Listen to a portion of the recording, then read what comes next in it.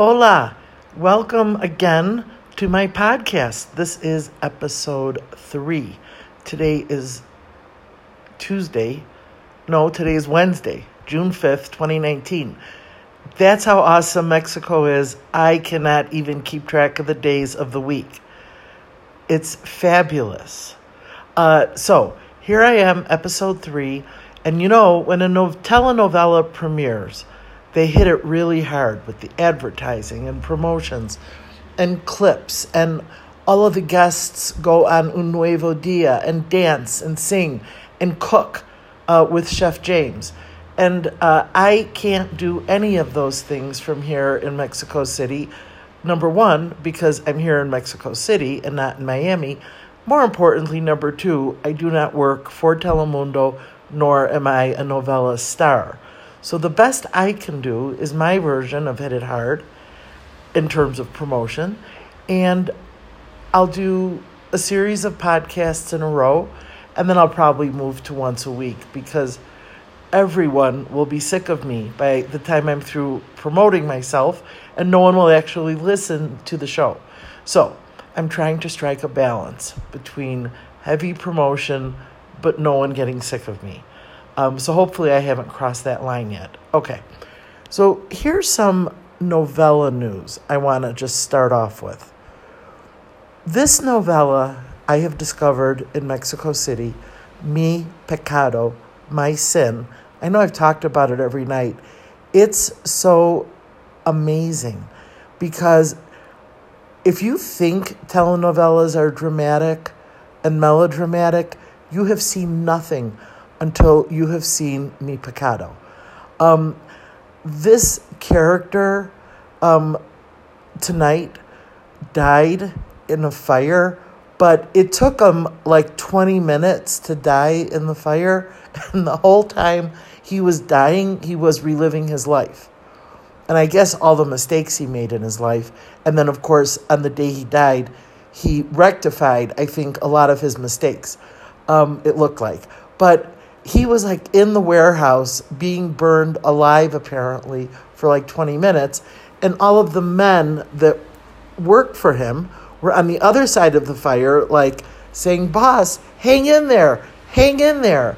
But there was no sign that anybody had called the fire department. So I'm not sure what they wanted him to hang in there for, unless they just wanted him to, continue reliving his life. But I think on the day he died, he found out that his daughter wasn't really his daughter, but yet he mended fences with his daughter. And this daughter, if you listen to episode 1, this daughter was the same girl who was making out with her boyfriend in the library when her mother got off of her deathbed, which, as it turns out, wasn't a deathbed. The mother, I guess, had a nervous breakdown. The actress wasn't wearing any makeup. I construed it as a deathbed. But apparently she has recovered from her nervous breakdown in 72 hours because she's totally back to being made up and being mean and having a really big hairdo. But anyway, so on the same day that he was to die, Papi found out that his daughter wasn't his daughter, yet, of course, they mended fences, he and his daughter / non-daughter. Anyway, it's such a fantastic novella, and I'm going to have to just watch repeats on YouTube or something, because I don't know where I'm at in it, but I have a feeling I'm close to the end if Papi died in a warehouse fire. But he was reliving his life while he was burning. The flames were all around him, and the pals were on the other side of the fire telling him to hang in there. The fire department never showed up. And he's a major character, so I'm sure this novella is moving towards its conclusion, although, as you may or may not know, a novella moving towards its conclusion can take like a month. But anyway, I do really want to watch this show from the beginning because I've never seen anything as out of control. And as a side note, this entire family, daughter with the rabbit jacket combined with the weird glitter sweater, they love fabrics that are not natural because the dad had on like a bad, I don't know what kind of a jacket which is probably what contributed to him dying in the flames, because this material was definitely not flame retardant. And the fire was set by a guy that I've seen him in every episode, and I could tell the moment I saw him he was the bad guy. And that's because he literally wears black from head to toe, even more black than Johnny Cash, even more dark black than what Rodney Dangerfield was looking for when he went shopping with Joe Pesci in the movie Back to School. He was looking for something in a dark black. And this guy has cornered the market on dark black, whoever he is. But he has black pants, a black shirt, a black jacket, a black hat, and when he's setting fire to a warehouse, he also has black gloves and black shoes, of course. I mean, you could see this guy coming a mile away. I really don't think he'd ever be able to commit a crime in real life, because you would see him and cross the street, because he's literally dressed in black from head to toe. Okay, enough of that. Now let me tell you about Mexico City and my favorite street, which is called Amsterdam. And it ties in to the theme of this podcast, which, as you know, is called My Mexican Mistakes. And the reason I love Amsterdam so much is, well, let me back up. I was meeting a friend today for lunch, and I always have to allow an extra hour to get to wherever I'm going, even though I'm literally like going about 4 blocks. But the reason why I have to add the extra time is because I'm going to get lost. And so what I do is I get lost. I then retrace the steps back to my hotel, and I start all over again from my hotel and try a different path that I hope is the correct path. So I always have to allow extra time so I'm not too terribly late. So in any event, I went to meet this friend of mine for lunch, and I could tell from the directions that I was supposed to take Amsterdam Avenue. And Amsterdam Avenue in La Condesa is, honest to God, a beautiful street. It's huge, number one. It's wide, very wide. And that's because, I don't know when, but sometime in the not too distant past, there used to be horse races on it. How, you wonder? Because Amsterdam is a completely oval street.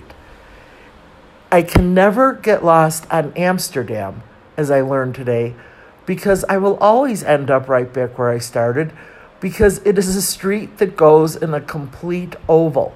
And so if you never turn off of Amsterdam, you will end up right back where you started, which for me is like heaven, because I get lost here so much.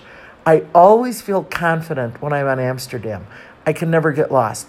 But because it's a complete oval, it was at one time a horse racing track called, well, the English version would be the Hippodromo. And I don't know when it changed from a horse racing track to a street, but it's like this super wide street, and then in the middle of the street is like a park. There's so many streets that have parks in the middle of them.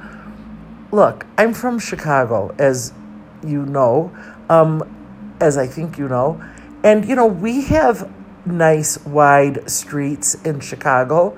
I'd like to point out my beloved mother's favorite street, North Avenue, the street that I never moved off of until I was about, 110. I lived within a block north or south of North Avenue.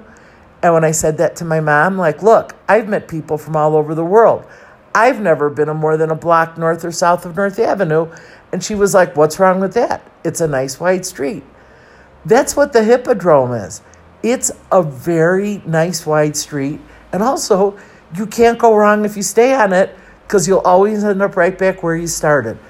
It is my safety net. But these other streets, La Reforma, it's so wide, you have to, I think it takes 20 minutes to cross it. And again, crossing the street continues to be a challenge because pedestrians do not have the right of way. I actually think it's the law. So again, I continue to stand on the corner and wait for someone to show up who's going to cross the street that I want to cross, and then I just follow them. But if you're on Amsterdam, you never have to cross a street, and you'll see like all of Condessa, and you'll never get lost. So, but today, I was trying to get from where I live to the Parque de Mexico, and because I like to think, I'm very Latina now, so I say Mexico. Whereas like last week, I would have said Mexico. It's the Parque de Mexico is this fabulous, fantastic park here that is, it's just lovely. There's fountains and a gazillion trees, and it's a dog walking park. And so there's a million dogs, and it's just so much fun and so lush and beautiful. And I was supposed to meet my friend there. And I took Amsterdam, and I knew I was going to have to get off Amsterdam at some point if I was ever going to get to lunch. But I didn't know where to get off Amsterdam. And not only that, I walked the completely wrong direction on Amsterdam and ended up right back where I started. So I never felt lost, yet I was lost the entire time. But I eventually made my way off of Amsterdam and to lunch and a lovely afternoon. So tomorrow I'm going to go and look at an apartment, and we'll see how that goes. But in any event, I want to tell you a little bit more about my history, if I can, as La Gringa Novelera. Just a little bit more of how how novellas created such a huge change in my life. So, when I last left off, I was about to watch La Patrona with my friend Irma, my dear friend Irma. She was going to watch it at her house. I was going to watch it at my house. And then instead of doing our work, we were going to compare notes about the show the next day. So, in La Patrona, the story of La Patrona was this. Antonia, played by Christian Bach, was an extremely beautiful and very wealthy woman who had stolen a mine from the poor but noble Suarez family. Antonia lived in an amazing, I don't know if it was a ranch or a mansion or a combination of both, because outside it looked like a huge ranch, but inside it looked like a mansion. And Antonia lived with a man named Alejandro. Now, Antonia was like a few years older than Alejandro, but they appeared to hate each other, and that wouldn't be the first marriage I've ever seen where the husband and wife not only appeared to hate each other, but actually hated each other. Those two appeared to hate each other, and yet they lived in the same house, had no children. And so one of the first things I had asked Irma was, if Antonia and Alejandro hate each other so much, why don't they just get a divorce? They have no kids. And in fact, Antonia had gone so far as to have a gigantic portrait painting of herself hanging over the fireplace. But it was just her. It was like she wouldn't let Alejandro be in the portrait painting. So if they didn't have kids and they had a lot of dough, what were they still doing together? Because basically, it would look like a date gone bad and too long. They were miserable. So when I asked Irma why they didn't get a divorce, Irma looked at me with a look of sadness and regret. And I think that regret was because she had offered to help me in this adventure and said, they're not husband and wife, they're mother and son. And that was the first of many humiliations to come in my world of trying to learn Spanish from telenovelas. But I was like, her son, he's like in his 30s. Why doesn't he get his own apartment? And Irma said, because we're Mexican. and he's going to stay at home until he gets married, and then he will move his wife into the house. And that's exactly what happened later in the show when he got married. He moved the wife into his high school bedroom. I cannot imagine anybody's high school bedroom I would want to move into, including my own. But when I think back to the guys I knew in high school, they all had posters of Farrah Fawcett on their ceiling. I don't want to live with a poster of Farrah Fawcett on the ceiling, but in the novellas, they always do return with their spouse to their high school bedroom. Anyway, so you have Alejandra, rich, mean, and also wore these incredible bras that had jewels sewn on them, like big jewels. Like she wasn't hiding her jewels there. She just had jewels sewn into her bras. That's how rich she was. And she had this maid that she was very mean to, but yet they had a bond. And Irma predicted that bond would be that they were family. And we'll see. They were. But I hate to give it away, but they were cousins. And that maid knew her true story, Antonia's true story. But anyway, Antonia hated the Suarez family because she knew they owned the mine in the teeny tiny town of San Pedro del Oro. And so she was determined to destroy them. And the Suarez family included El Tigre, that was his name, El Tigre Suarez, the tiger. He worked in the mine, and then he was married to Francesca, but Francesca was his second wife, and she was younger than him. And they had a son named Max.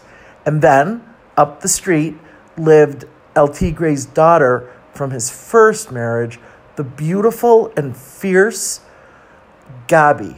Now, when Gabi was poor, she had very, very bad bangs. But later, I'll tell you about that, Gabi returns with a new hairdo that did not include those bangs once she made some money. And it was a lot of money. But anyway, that's another story. Whenever you want to change your identity in a telenovela, a bang change will make all the difference. So I just wanted to set up the premise of La Patrona. There's a mine that has been stolen from the Suarez family by the evil La Patrona. Oh, and then, of course, the son, Alejandro, who was too old to live at home but still did. He was, of course, madly in love with Gabi Suarez, as was his brother, Fernando. But Fernando was a drunk and kind of dumb and, totally controlled by his mother. Also, Fernando, when he was a teenager, had raped Gabi, and Gabi had a son, and David, who was, in my opinion, a very spoiled brat. But Gabi never knew the identity when she was a teenager of the person who had raped her. But as it turns out, to make things even more complicated, it was Fernando, the son of Antonia Guerra, who was claiming to be La Patrona, who had stolen the mine from the Suarezes. Okay, so now you see the setup, and it just got better from there. And in the first 5 minutes of the show, Antonia killed her, seventh husband. And she just watched him die as he reached for his pills, and then to make sure he didn't get his pills, she ground her stiletto heel right into the hand that was reaching for the pills. And the maid was watching and begging Antonia not to kill him. But Antonia just, let him die. And the maid never called the police. And that's another thing I have learned in telenovelas, is that they are very big on what we called in law school self-help. I don't remember what class involved self-help, maybe property. I could not have been a worse student. But it's like an ancient remedy, self-help. I remember that part, ancient remedy. Anyway, nobody calls the police. They all either, and I was telling you about Mi Pecado, they didn't call the fire department as Poppy was dying in the warehouse fire for an hour and a half. And the maid did not call the police when Antonia was basically killing her husband by stabbing his hand with her stiletto heel so he couldn't get his pills. Okay. I'm going to cut this short because I think last night's podcast was too long. And I'm sure if you were with me, you would agree. So I'm going to cut this short and just tell you, I can't tell you enough how much I love Mexico City, the people, the food, the streets. I love the parks inside of the streets. I do wish that pedestrians had the right of way. I also wish that it was a little easier to get ice. Ice is a thing that I should have really enjoyed more when I had it, because it's a little tough to find. But I'm getting used to that. It's a small price to pay to be in heaven, and I'm in heaven. Okay, ciao, ciao. Have a great night, a great day whenever you're listening to this. If you're still listening, thank you for listening. I should have said that up front. Thank you for listening to this podcast. I really appreciate it, and I am very grateful to you for sticking with me and for your support. So enjoy. I hope you enjoy the podcast, and I will try to get better with everyone, I promise. Good night.